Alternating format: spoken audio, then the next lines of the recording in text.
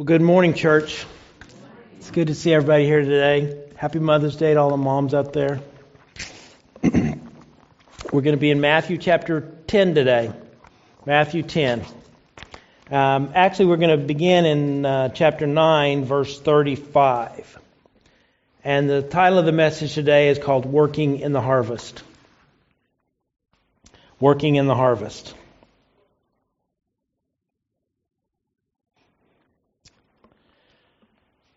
The scripture reads, "And Jesus went throughout all the cities and villages, teaching in their synagogues and proclaiming the gospel of the kingdom and healing every disease and every affliction. When he saw the crowds, he had compassion for them because they were harassed and helpless, like sheep without a shepherd. Then he said to his disciples, 'The harvest is plentiful, but the laborers are few. Therefore pray earnestly to the Lord of the harvest to send out laborers into his harvest.' And he called to him his 12 disciples, and gave them authority over unclean spirits to cast them out, and to heal every disease and every affliction. The names of the 12 apostles are these: first Simon, who is called Peter, and Andrew his brother, James the son of Zebedee, and John his brother, Philip and Bartholomew, Thomas and Matthew the tax collector, James the son of Alphaeus and Thaddeus, Simon the zealot, and Judas Iscariot, who betrayed him.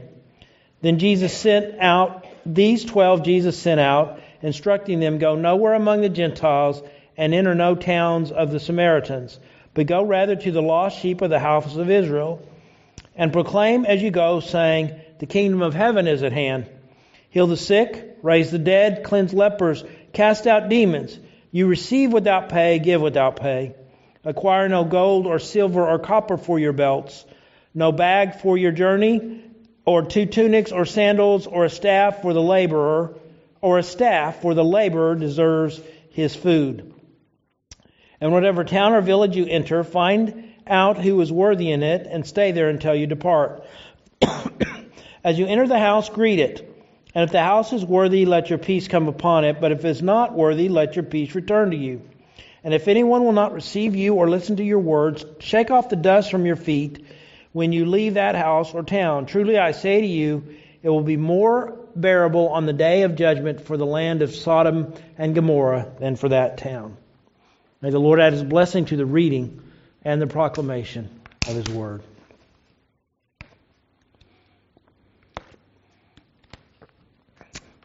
One of the last things Jesus told his followers is what we call the Great Commission. The followers were gathered in Galilee, probably a group of about 500, the scripture tells us later in the book of 1 Corinthians. And Jesus said this to them: "All authority in heaven and earth has been given to me. Therefore go and make disciples of all nations, baptizing them in the name of the Father and of the Son and of the Holy Spirit, and teaching them to obey everything I've commanded you. Surely I am with you always to the very end of the age."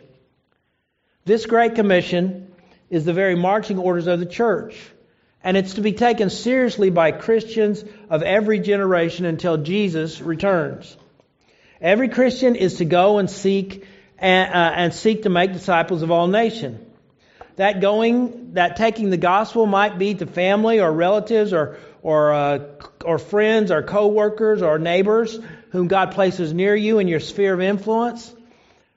But it also might include the call to leave where you are and go somewhere else, whether it's the next town or the next state or the next nation or to some unknown place or people group in the world that need to hear that Jesus saves. You might say, well, I let preachers do that, or I let missionaries do that, or I'm an introvert and I'll let the extroverts do that. But I want to tell you that's not going to fly. That's not an excuse. Others might be better at sharing the gospel. Many people are much better at sharing the gospel than your pastor is. But that does not decommission me, and it doesn't decommission you from seeking to carry out the Great Commission, to seeking to share the love of Jesus with those in your world of influence. Each of us needs to seek to find out how we can do our part to carry out the call to make disciples. And so the question today is, are you seeking to take the gospel where God has placed you? Are you seeking to take the gospel where God has placed you? Now we read in Matthew 9 and 10 about the first time Jesus sent any of his followers out to share the message. He had gone out himself, he had preached, but now came the time that he was going to send his apostles out, 2 by 2, to do the things that he had been doing among them, to preach the gospel and heal the sick and free people from the power of the enemy, of demons. They were to tell people to turn from their sins, and he gave them power and authority to see all kinds of wonderful, miraculous things happen. And from this passage of Scripture, as we read, we see this timeless truth that Jesus calls his children to be on mission with him in spreading the good news of the gospel. Jesus calls his children of every generation to be on mission with him in spreading the good news of the gospel. Now, there were some things that were true of that first call, and they are also true of his call to all of us today. First of all, notice the urgency of the call. Notice the urgency of the call. Now, in chapter 9, verses 35 through 38, it's kind of you see these kind of summary statements in the book of Matthew. And so it kind of closes out this section of Jesus' miracle working power, the miracles that he'd done, but it also introduces us to the next section, where he's sending his disciples to be on mission with him. Now, Jesus was going through the cities and villages. He was proclaiming the gospel, and he was healing diseases and affliction and setting people free from demons. And it says, as he saw the crowd, he had compassion on them. He had compassion on them. Compassion, that word has the idea that Jesus was deeply, deeply moved by what he saw as the state of the people that he saw. He was deeply moved. And it has the idea, it's spalanknas, that's kind of the way you say it. But the Jewish people thought the seat of emotions was not kind of the heart, but kind of the stomach and the intestines and the guts. And so to have compassion is to feel it in your guts, basically, is what it's saying. And all of us know that when life is stressful and hard, or something's really bothering us, it can give you actual stomach aches. It actually can feel that way. And that's where they saw the seat of emotions. And so when it says he had compassion, Jesus felt it in his very inner person. The word compassion, the Greek word used here is almost always exclusively used of the concern that God the Father has for the lost and God the Son has for the lost. It's as Jesus was saying, Jesus was moved in his guts because he saw the terrible state of the people, of the broken and hurting and lost humanity. It says the people were harassed and helpless. The picture of these words has the idea they were mangled as if by wild beasts. They were mangled as if by wild beasts. They were laying on the ground. It's like you see a drunk person on the ground or a person that's mortally wounded. They were laying there on the ground, deeply mangled and ruined, like sheep without a shepherd, like a wolf had just torn a sheep apart. Jesus said that's what it was like to see the crowds. That's what he felt when he saw the crowds. They were like sheep without a shepherd. Now, who was supposed to shepherd these people? It was supposed to be the religious leaders of the day. They should have been helping them to walk with God and guarding and protecting them. But instead, they left them defenseless and ruined. See, the religious leaders who should have helped were not helping. You know, religious leaders of Jesus' day and of our day can help people walk with God, or they can hinder them from walking with God if they don't hold true to God's word and they proclaim a different Jesus than the one the Scripture proclaims, the one who came to save us from our sins.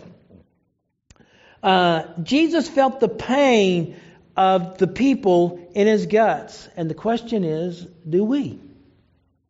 Do we see the ruin of people all around us? The hopelessness and helplessness The pain and the agony, the despair that is in them and many times on their faces, does it move us like it moved Jesus? Does this despair move us to action, or are we blind to it? You know, I had a friend who mentioned a nephew on Facebook that had gone missing a few weeks ago.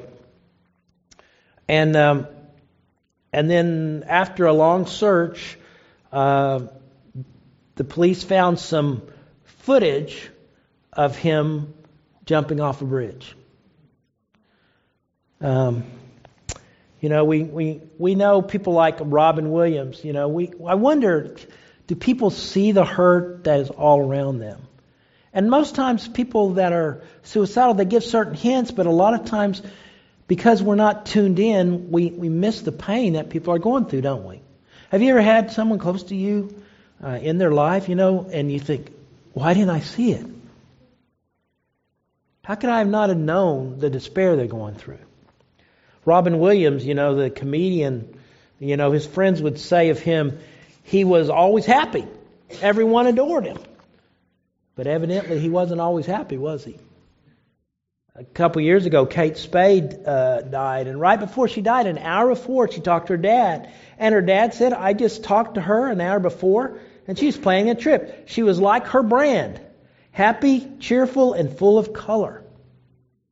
Anthony Bourdain, the guy who went around and to the world on CNN, his best friend said he loved his life and had the extraordinary ability to connect with people. Behind the laughter and the smiles, do you see the despair that truly is all around us? You see, the call's urgent. The call is urgent because people all around us are mangled and ruined, and can we see it? Now, all of us have to acknowledge we don't see it like we should, do we? We don't see it like we should. And so Jesus gave us something to pray for. He told his disciple, the harvest is plentiful, but the laborers are few. There are plenty of hurting people out there that need the hope of the gospel. But the laborers are few. Pray to the Lord of the harvest to send out workers into his harvest. Pray. So we are to pray that the Lord would send out workers into his harvest.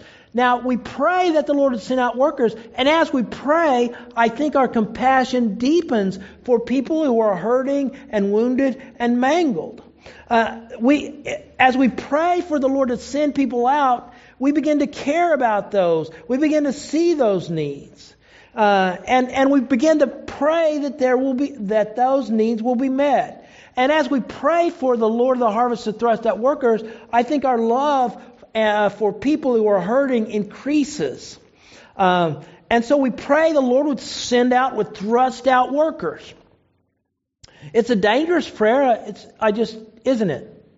Because if you pray the Lord would send out harvesters, you have to be willing for him to send you out. You have to be willing for him to send you out. And it's an interesting word, though. It's pray the Lord would send out. It's almost like push out.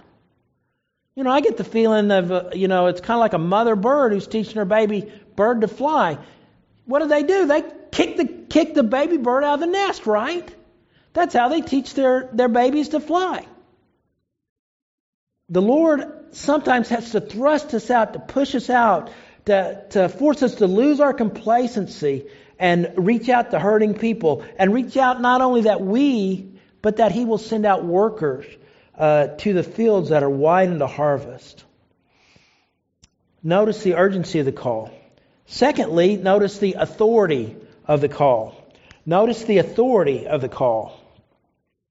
Immediately after Jesus tells his followers to pray that the Lord of the harvest thrust out workers, he sends his apostles out. You know, the chapter connections we have in our Bible were not there originally. You know, when Matthew was writing his gospel, he didn't write 10 and put verse 1 there. He just continually wrote. So it goes together. As people prayed as his apostles were to pray, the Lord would send out workers into his harvest. Jesus sends his apostles out. Jesus gave them authority over unclean spirits to cast them out. He gave them authority to heal diseases and afflictions. They were to proclaim the kingdom of God was at hand. And basically, they were to do the things that Jesus had been doing among them. They were to do the things that they'd seen Jesus to do. But the time for observation was over and the time for action was upon them. Jesus sends them out. Now notice, they're not sent out in singles. Notice how as it lists the 12 apostles, it lists them in pairs. And we know from the other Gospels that the Lord sent them out 2 by 2. It lists Peter and Andrew, who were brothers, James and John, who were brothers, Philip and Bartholomew, they were a pair, Thomas and Matthew was a pair, James the son of Alphaeus and Thaddeus were a pair, Simon and Judas Iscariot were a pair. Jesus sent them out in pairs because the carrying of the gospel to the world is really something we have to do together as God's people. We do it together. God never intended for His people to serve Him and live for Him in isolation. Jesus doesn't send them out also powerless. He sends them out equipped with power and authority to do the work. He gave them authority over unclean spirits, to cast them out and to heal diseases and every affliction. As He sent them, He gave them authority. Now, you got to realize, sometimes we want the power to come before the mission. But many times the Lord provides the power we need to do what He's called us to do as we do it. You know, sometimes we pray for boldness and then in sharing the gospel, and then we think, well, I'm never going to be scared again. No. You know, the truth of the matter is, in my life at least, almost every time I share the gospel, I'm afraid right before I share it. But as I begin to share, the Lord increases my boldness and enables me to share more clearly and better. The apostles were going to be empowered as they were sent out.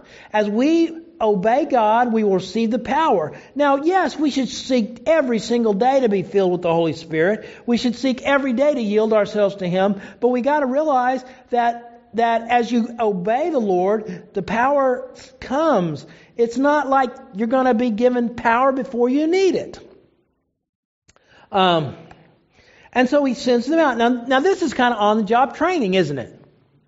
He sends them out. He tells them what to do. They've seen Him do it. Now they've got to do it. And I think a lot of times that's kind of where we don't do well in our discipling people. We do a lot of teaching, a lot of classroom teaching and lecturing and Bible studies, but sometimes we got to go and do something. We got to try something. And sometimes it's going to work and sometimes it's not going to work. But you still learn by doing. You still learn by doing. You learn to follow Jesus as you follow Him. You don't learn to be a plumber by reading about it. Now, we live in a blessed world. You can actually watch YouTubes on how to fix things.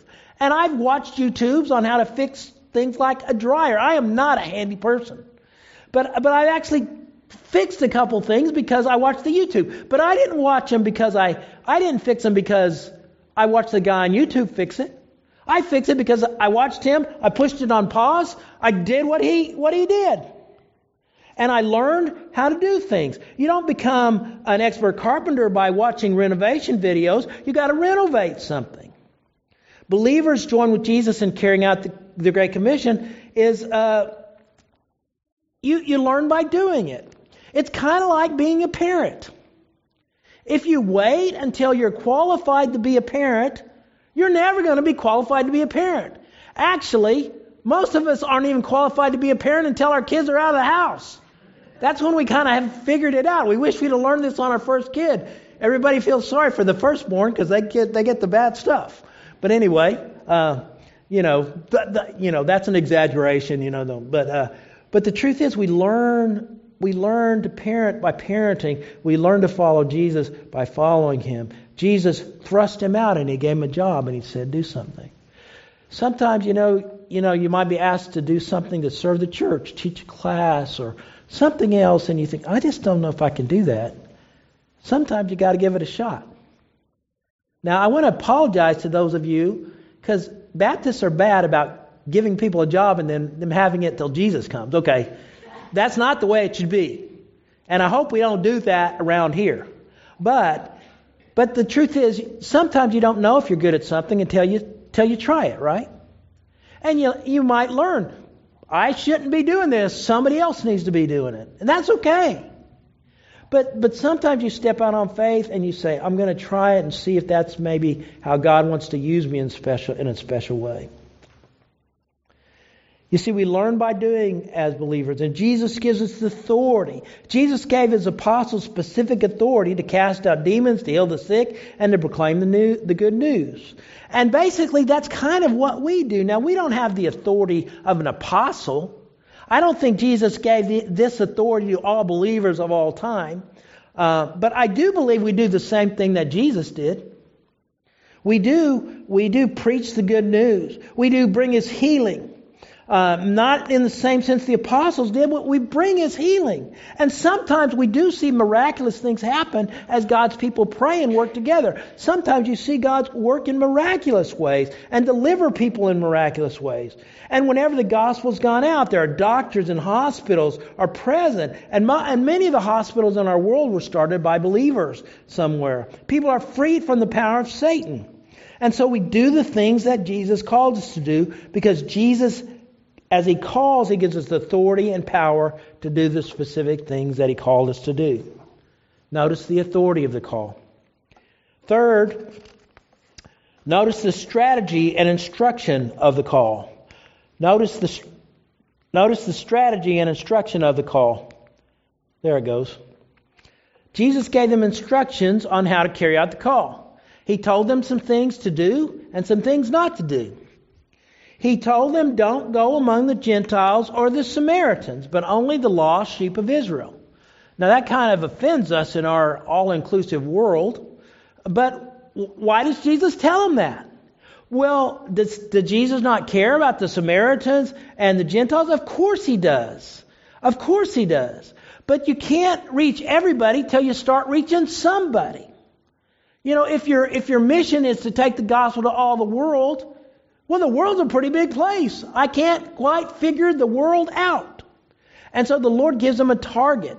He says, start with the Jews. In fact, the Scripture says the Jews were to be evangelized first. The Apostle Paul wrote, I'm not ashamed of the gospel. It's the power of God for the salvation of everyone who believes. First for the Jew, then for the Gentile. And he tells us that they were first to take the gospel to the Jewish people, to the Jewish nation. And then as we see in the book of Acts, they continued to expand that. They took it to the Samaritans and they took it to the ends of the earth. So, you know, we have to kind of figure out a target. Yes, we are sent as East Madison Baptist Church to the entire world, but we live in Madison, Wisconsin. That's where God has placed us. We have to go where we are in sharing the gospel. Someone asked, if you don't care about the people next door, how can you care about the people around the world? Jesus then told them to proclaim that the kingdom of heaven was at hand. The same message that He and John proclaimed. And Jesus gave them the authority and He gave them a strategy to do what they needed to do. Jesus was saying, do what you have seen me doing. Now then Jesus said, there's some things you're not to do. You're not to charge for what you do. Give freely to others what you have received from me. Don't accept pay. Now, He's not telling the church of all times, don't pay your pastors or don't tell your ministers. But He is saying, don't be like salespeople who are working on commission. You don't want people you share the gospel with to share it with them just because there's something in it for you. Don't accept pay. Don't acquire gold, and the verb is, it's not that they weren't to have anything to take with them, basically, but it was don't acquire it on the trip. Don't accept from the world what you shouldn't accept from the world. You see, I think the church should support those who do the work of the church. And in fact, you know, the truth is, it's even as you give money to me that I can live on, it's money that frees me up to do what God's called me to do. That allows me to do what God called me to do. And if I do what I do just because of what you pay me, there's something wrong with Bob Ray's heart. Very definitely. He said, don't acquire gold, don't take a bag to put in gifts because you are not to receive pay for the things you bring. Don't take an extra coat or sandals or staff. Don't let it be seen in any way that you're serving me and sharing my gospel for what's in it for you. You know, sometimes that's why when I share the gospel with people, it doesn't make a big as impact as when you share it with people. Because people always look at me and they'll always say, well, he's a preacher. That's what he's supposed to do. That is what I'm supposed to do. But when you share it, no one's helping you pay your light bill. It makes an impact. Don't let it be seen in any way that you're serving God to share His gospel. And we all see the ruin. We all see these televangelists, and you know they're rich. They're living in $1 million mansions, and it just doesn't make sense. It's just not the way it's supposed to be, right? Don't serve the Lord for what's in it for you, financial gain. Jesus did tell them that they're going to be provided what they need. You're going to be provided a place to stay. If you go into a town, someone offers you a place to stay with them. If they offer to feed you, stay with them until you depart. You don't have to bring extra money, and you're not there to make money, but I'm going to provide for you on the way. The things that you needed will be provided for you. You know, one of the truths that everybody that serves the Lord basically needs to learn is that if God calls you to do something, He will provide for you what you need to do it. What you need to do it. Sometimes we don't know how God's going to provide for us. We just have to simply go and watch Him take care of us and watch Him move as we serve Him, as we do what He's called us to do. God tests us sometimes and see if we'll trust Him. And He wants you to go sometimes without the slightest idea of how the work will go. Some of you have gone on faith kind of missions. I know Grace has. You know, you think, I need so much money to go. And when you start out, you have no idea. You don't have that money. You don't know how you're going to do it, but God provides for you to do it. Early on, as we follow Jesus, sometimes He teaches us to walk by faith and not by sight. When I was in seminary, you take all these classes that tell you how to be a good pastor, a preacher. One of the classes I took was they laid out this elaborate thing, the kind of salary that I would have to have before I should be a pastor. Well, you know, there was not one place that I went to probably in the first 20 years of my ministry that could pay me the kind of salary that they said I needed to get. Not one place. And I've told you the story about my dad. My first church was a church start. And they said, we can pay you $1,200 a month. And my dad he was a godly man. He wanted me to do what God wanted me to do. But basically, he told me the truth, and he says, you can't live on that. And I couldn't live on that. But I still went, and God provided for me while we were there. God provided for me while we were there. You see, sometimes you got to step on faith. You got to say, I know God's calling me to do this, and I'm going to do it, and I'm going to trust that He's going to provide. If God leads, God provides. And then Jesus, they did target the outreach. They did seek to reach the Jews. Who should we seek to reach as East Madison? Who is God seeming to bring to us? You know, at a prayer meeting a couple weeks ago, Damon, as we prayed, he says, you know, sometimes I wonder if it's kind of, God doesn't seem to be bringing us families with tons of children. Sometimes He's bringing us a lot of single people. Single people that maybe don't want to be a part of a singles group and, you know, in a big church, but maybe they want to be a part of a singles group in a church that has kind of a family atmosphere, that has families that they can be a part of that. And I thought, that kind of makes sense. Maybe that's who we should think about reaching. You know, God got me thinking through what Damon said to me. I don't know, you know. The truth is, I am not the most strategic person in the world. I need you to help me to be strategic so that we will think about who does God specifically want us to reach as East Madison? Who are the people in your life that God specifically wants to use you to bear witness to the gospel? Notice the strategy and instruction of the call. And finally, notice the informed call. Now, Jesus didn't deceive the apostles, or He doesn't deceive us about the mission. Jesus didn't say you're going to go and people are going to welcome you and it's going to be a big party. You're going to win the world for Jesus. He didn't say that. Sometimes you're going to go and they don't want you at all. Sometimes you're going to go and at first they will receive you. But then after they hear what you're telling them, they're going to reject you. They're not going to embrace the message. Jesus says you're going to offer them peace. And sometimes they'll accept that peace and sometimes they won't accept that peace. It will come back to you.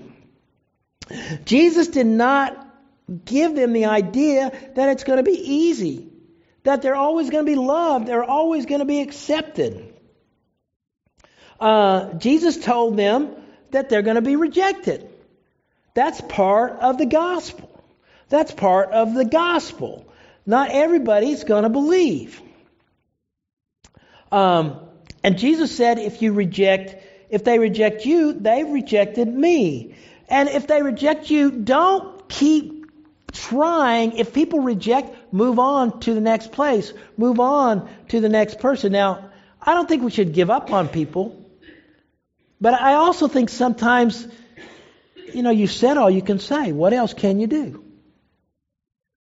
And sometimes the Lord, you'll move on from somebody and then the Lord will move in their life and you get another chance. But the truth of the matter is we beat ourselves up, don't we? If that person that I love, if that person that I'm sharing with doesn't become a Christian, well, it's my fault. I didn't share well enough. I didn't witness good enough. I said the wrong things when I shared the gospel. We need to get over that. Yes, we don't always do the right thing. We don't always witness the right way. Sometimes we might be abrasive in our witness, or sometimes we might need to be a little more bold. But I want to tell you, hearing the gospel from you, and if you are the least effective person to share it, if you don't know what you're doing, is better than not hearing it at all. Someone said, where are you going to drive them to? Hell number 2? We need to share the gospel, but we need to move on. We need to move on and share the peace of Jesus. When you offer the peace of Jesus, people can accept it or reject it. If they reject it, you've done what you can. Jesus talked about wiping the dust off your feet, and that's kind of a final warning to the community. It's also a closure to you, who you have shared the gospel, you've proclaimed the message, you've offered them the peace of Jesus, and they've rejected it. Now, it's no fun being rejected. It's especially no fun when people reject the gospel. I remember as a young person, they'd always say, if you witness to someone and they reject you, don't take it personal. They're rejecting Jesus and not you. Well, I thought about that a lot. Who cares if they reject me? Rejecting Jesus is pretty dangerous. It's pretty, why would you do that? And so that doesn't really help me. But it does help me to know that I can only do what I can do, and sometimes you got to move on. If you reject the message of peace that Jesus offers you, man. In fact, Jesus said, I say to you, it will be more bearable on that day of judgment for the land of Sodom and Gomorrah, for that town, for those towns that didn't embrace the message of the gospel. To reject Jesus offers forgiveness and life is worse than the open immorality of Sodom and Gomorrah. Sometimes we forget that, the worst sin of all is to reject the peace that God offers you through Jesus Christ. That's the very worst thing in life that you can do. That's really the only thing that you can do that can't ultimately be forgiven. That's difficult to say, but it's true. John Ryle wrote, men are apt to forget that it does not require great open sins in order to ruin a soul forever. You only have to hear without believing, listen without repenting, go to church without going to Christ.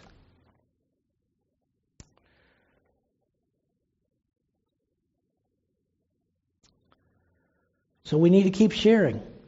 There will be some that embrace what you preach. The Holy Spirit will work in their life. There'll be others who won't. But we need to be on mission with Jesus. We need to be on mission with Jesus. We can't evaluate a success in carrying out the Great Commission on the acceptance of others. Sometimes you will plant and others will reap. We just got to keep on being faithful. We got to keep on being faithful. Yes, evaluate how you do things. Try to do them better, but don't over-evaluate. Keep on being faithful in the mission of taking the gospel to those around you. Notice the informed call. Are you seeking to take the gospel to the places where God has called you? This call is urgent. There are those who need your witness, and they need it now. The call to take the gospel comes with authority and power to take that gospel. As we seek to be controlled by God's Holy Spirit, God will use us in taking the gospel to the worlds that He's placed us in. Maybe we need to plan on how we are sharing the gospel. There have been a lot of times that I've written letters to people. I've written letters. I've sent long private Facebook messages to people that I felt like I needed to share the gospel with. Find a way that works for you. Work with others who help you. Maybe you say, I just don't think I can do that. Well, team up with somebody else. And go together and you pray and they share. Work as the team like Jesus sent them out. You see, God calls us to be on mission with Him in spreading the good news. And we need to seek to take the gospel to wherever God has called us. Don't ever think the Great Commission is just for preachers. The Great Commission is just for the apostles. The Great Commission is for everybody who names the name of Jesus. This year there's kind of an emphasis in the convention. And North American Mission Board is just emphasizing a thing called Who's Your One? And it's basically trying to get, there's I don't know how many members. Some people say 15 million and some people say only about 7 million of them ever enter the door of any church in the Southern Baptist Convention. And that's true. But think about most people, they don't share the gospel even one time in their life. Now, something's not right there. And so the emphasis this year is to think, who is the one person that I can pray for, that I can love, that I can try to speak the gospel to? Who's your one?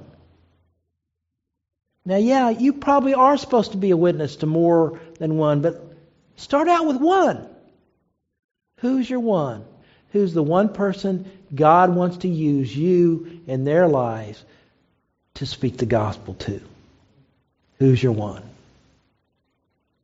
Think of that person. Ask God to give you some specific person that you can bear witness to in the coming days that Jesus saves.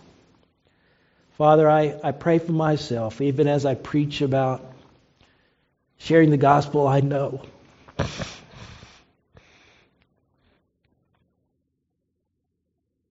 that I don't do it like I should. Lord, I become fearful and I become self-absorbed. God, forgive me. Help me to be on mission with you in taking the gospel to those places that you place me in day by day and week by week. Father, help us as your people to care about those who are harassed and helpless like sheep without a shepherd.